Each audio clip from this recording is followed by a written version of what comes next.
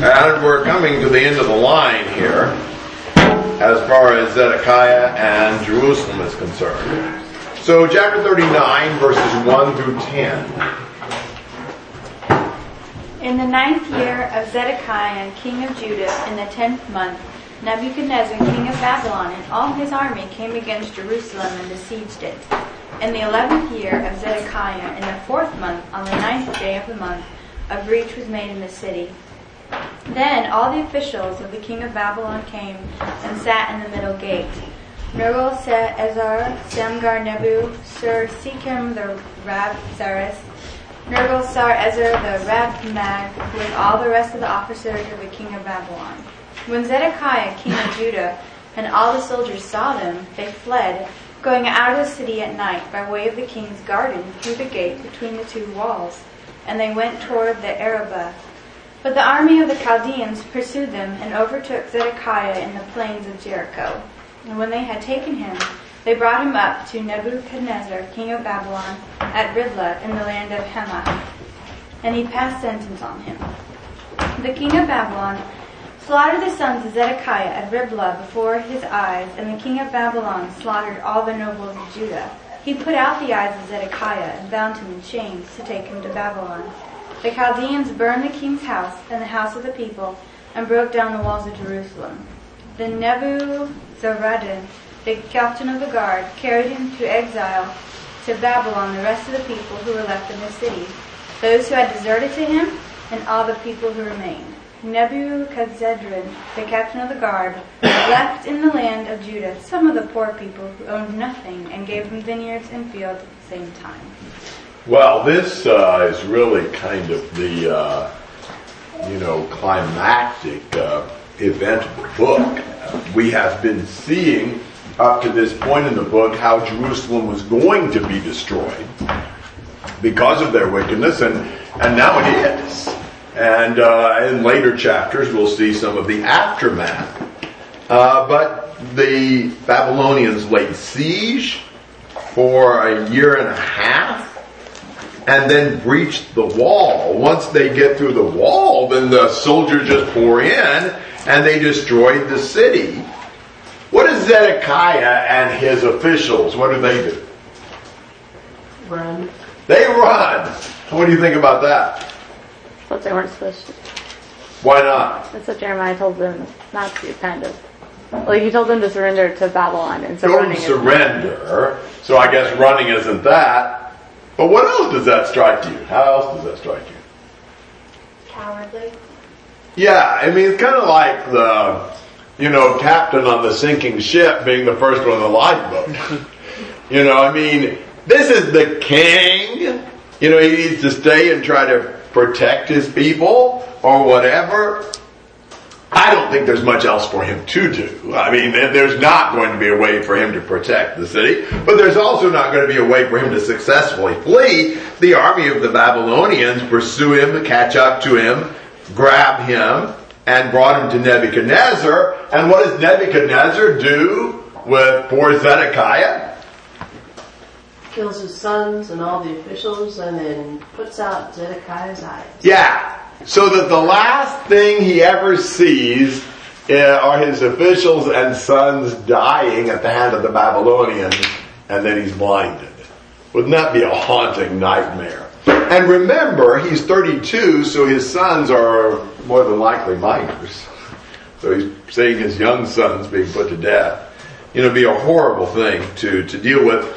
This resolves some things that were said in other prophecies, how Zedekiah was going to go to Babylon, but he wasn't going to see it. You don't quite understand what that means when you're looking at those passages earlier, but now that's exactly what's going to happen. He goes to Babylon, but he won't see it because he is blinded.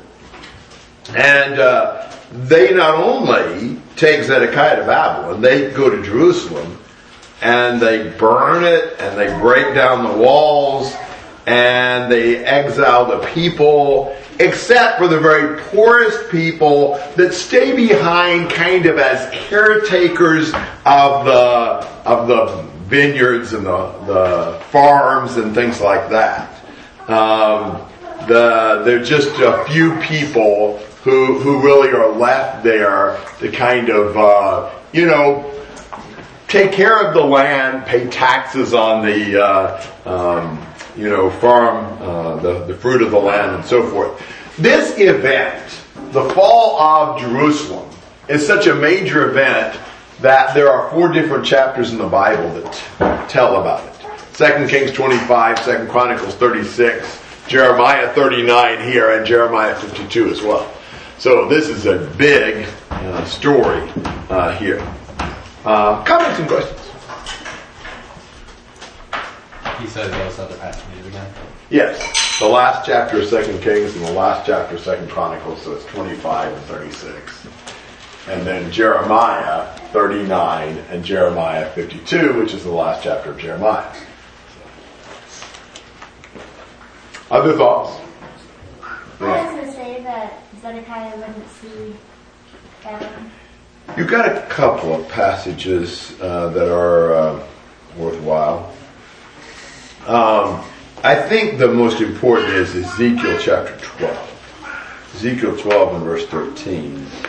I will also spread my net over him, and he will be caught in my snare, and I will bring him to Babylon in the land of the Chaldeans, yet he will not see it, though he will die there. That's Ezekiel 12:13.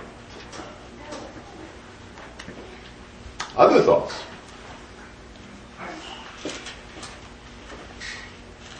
(11) and 14.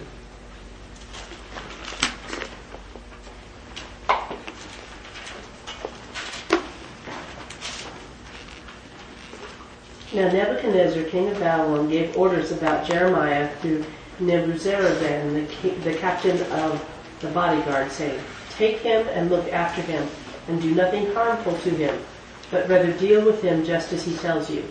So Nebuzaradan, the captain of the bodyguard, sent word, along with Nebuchadnezzar the Rabsaris and Nergal-Sar-Ezer the Rabmag, and all the leading officers of the king of Babylon. They even sent and took Jeremiah out of the court of the guardhouse and entrusted him to Gedaliah, the son of Ahikam, the son of Shaphan, to take him home. So he stayed among the people. This section will be expanded upon in chapter 40. But essentially, Nebuchadnezzar is ordering Jeremiah to be protected, cared for, treated well, given what he wants. Which is really interesting. I mean, Jeremiah is a prophet of Judah. He's one of the enemy prophets. Why would Nebuchadnezzar treat him well? Sarah? If you're a suspicious type person, it means that all of those rumors about Jeremiah were true and he was actually working with Nebuchadnezzar. But I suspect the truth is more along the lines of God told Nebuchadnezzar to do this and he did. I've got another theory. It's an idea. I've got another theory. Did he know that he was a prophet of God?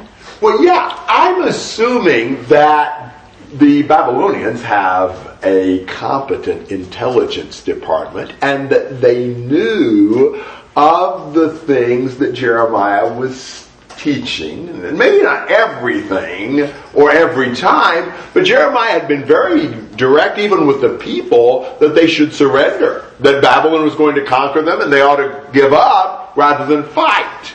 I think from a Nebuchadnezzar perspective, that makes Jeremiah pro-Babylonian. He wasn't really pro-Babylonian, he was pro-God.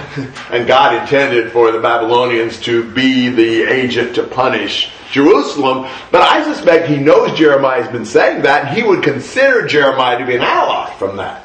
You know, Jeremiah has been trying to get the people to surrender, something he would dearly love for them to have done. So that's my take on that. You know, that actually turns out then to be a blessing for Jeremiah under Nebuchadnezzar. Interestingly, the Babylonians then treat Jeremiah better than his own people do. Kind of reminds you of Abimelech, the Ethiopian eunuch, that treats him better than his own people do.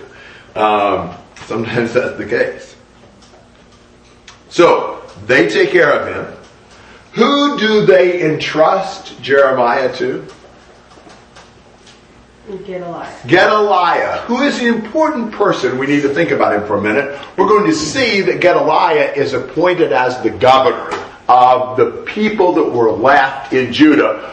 And Jeremiah ends up staying with those people. He doesn't actually go to the captives. He ends up having his own choice about that. He decides to stay with the people in Jerusalem. And so Gedaliah, being the governor, is the one then responsible for Jeremiah. But I want you to look at Gedaliah's pedigree. Who was Gedaliah's father? Ahikam. And what do you remember about Ahikam? Nothing. Well, that's unfortunate, because in 26:24 we read that Ahikam, his hand was with Jeremiah, so that he was not given into the hands of the people to put him to death. Ahikam in 26:24 protected Jeremiah. That was in a chapter where Jeremiah was nearly lynched, but Ahikam protected him. Who was Gedaliah's grandpa? Shaphan. And what do you remember about Shaphan? He was pretty cool. He was pretty cool. He was associated with what king? Josiah, and the finding of the law and getting the people to turn back to God. So he has a fine father, a fine grandfather. He also has uncles, Gedaliah does. His uncles include Eleazar, who in Jeremiah 29:3 had delivered a message of Jeremiah to the exiles. Gemariah in Jeremiah 36 verse 10, who was one of the ones who heard Baruch read the scroll that later Jehoiakim picks up, and he was one who encouraged Jeremiah and Baruch to hide, because he had an idea Jehoiakim would be pretty upset with them. So he was pro-Jeremiah. He also has another uncle. We know a lot about this family. He has another uncle, Jazaniah, who in Ezekiel 8 was the black sheep of the family. He was promoting idolatry in the temple in that vision Ezekiel has. So he had two good uncles and one bad one from the ones we know about. Plus a good father, good grandfather. That's Gedaliah. It's kind of interesting that we know that much about Gedaliah's extended family. Thoughts and comments about all that? Anything through verse 14?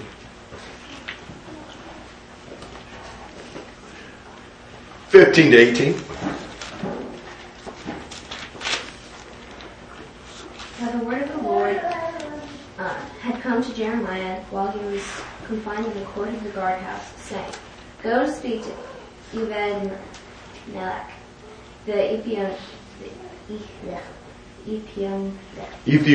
Thank you. Yes. Saying, Thus says the Lord of hosts, the God of Israel, Behold, I am about to bring my sword on this city for disaster, and not for prosperity, and they will take place before you on that day. But I will deliver you on that day, declares the Lord, and you will not be given into the hands of men whom what you dread. For I will certainly rescue you, and you will not fall by the sword, but you will have your own life as booty, because you have trusted in me, declares the Lord." Okay. This is an earlier message that was spoken to Ebed-Melech, that Ethiopian eunuch that rescued Jeremiah out of the mire. And basically God says, I'm going to deliver you from the persecution and from the men you're afraid of, and you'll not die, but you will live because you've trusted me. So Ebed-Melech is duly rewarded for having saved Jeremiah from starvation and death in that pit. Comments and questions about that? My Bible says he's a Cushite. Is that the same thing as an Ethiopian? It is. Yes. Cush and Ethiopia were essentially the same place. Okay. Yes, Lena. In verse 16, I think she said sword where mine says word. I think, yeah, it's words. Yeah, he's saying, I'm going to bring up, what I said would happen, it's going to happen. Other comments or questions? Okay, chapter 40 really expand